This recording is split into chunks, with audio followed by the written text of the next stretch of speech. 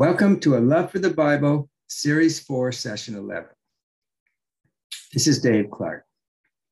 During Series 4, Session 10, I shared from my book, A Heart for the Bible, Chapter 8, entitled Different Translations. One of our Bible reading choices is which translation should we select? And this chapter assists you in this choice. Today, I'll be sharing Chapter 9, entitled Making the Bible Applicable. Here I will provide tips for applying the Bible to your daily life.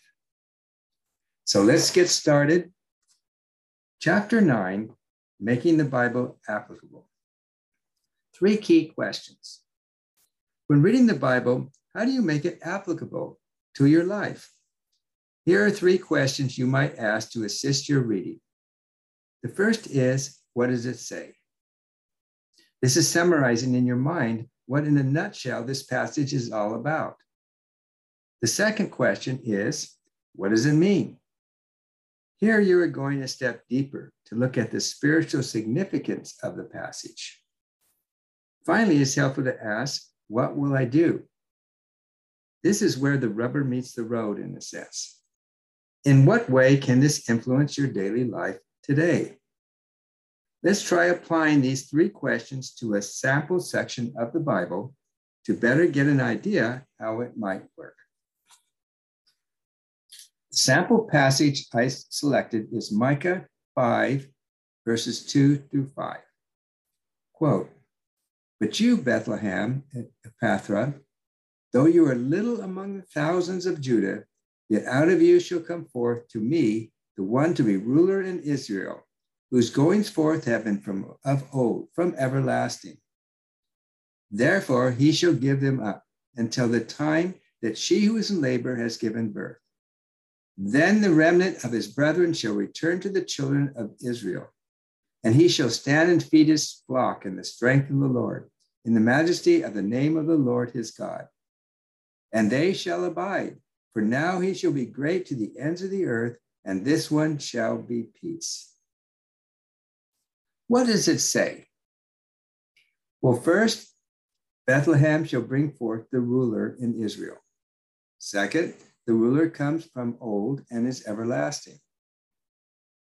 Third, he will feed his people in God's strength.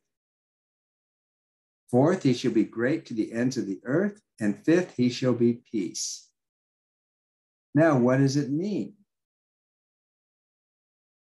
The Messiah, Jesus, will come from Bethlehem. The Messiah has always lived. The Messiah will provide God's power. Throughout the world, he will be considered great. He shall give peace to our souls. And what will I do? I will honor Jesus as Lord and Savior.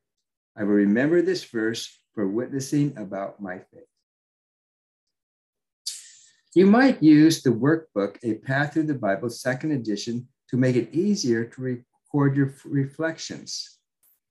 Because throughout this workbook, it has that format. What does it say? What does it mean? What will I do? In addition, I wanted to add to what I had written in my book that I have learned that it's helpful to use this book more than one time, more than 1 year. And then the additional year, or the next year, just record in a different color ink your new insights. And I found that that's been very helpful. And I want to give an example for you of how I've done that. So if I go back more than a year ago, and I was using this workbook, A Path Through the Bible, I want to give the example of January 2nd. Now, on January 2nd, the books that I picked out to read for the devotion was Genesis 5 to 7. And so what I picked out and for that, as far as what does it say, was Cain killed Abel after he was born. Sin is crouching at your door. It desires to have you, but you must master it. Also, when Seth was born, man began to call on the name of the Lord. Now, what does it mean? I wrote down, we also have sin crouching at our door and must master it. And we have been given Jesus to master it. And then finally, what will I do? I will remember to believe in Jesus because sin is crouching at my door and everyone else's. Now let's take a look at what I wrote this year when I studied on January 2nd. And I put my new insights in red. So this is what I wrote for what does it say? At the time of Noah, the inclination of man's heart was only evil except for Noah. So this is here I'm picking up the story of Noah, which is also in those chapters 5 to 7. And what does it mean? God is concerned about the inclination of our hearts, as he was concerned about back in the time of Noah.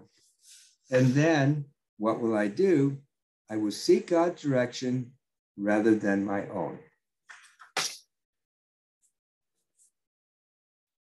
So this, hopefully it will be helpful for you. And it's something you might consider as well. And this book is available on Amazon.com, A Path Through the Bible, Dave Clark. So thank you to our listeners for joining me for Series 4, Session 11 of A Love for the Bible. Series 4, Session 12 will air beginning Tuesday, May 31st.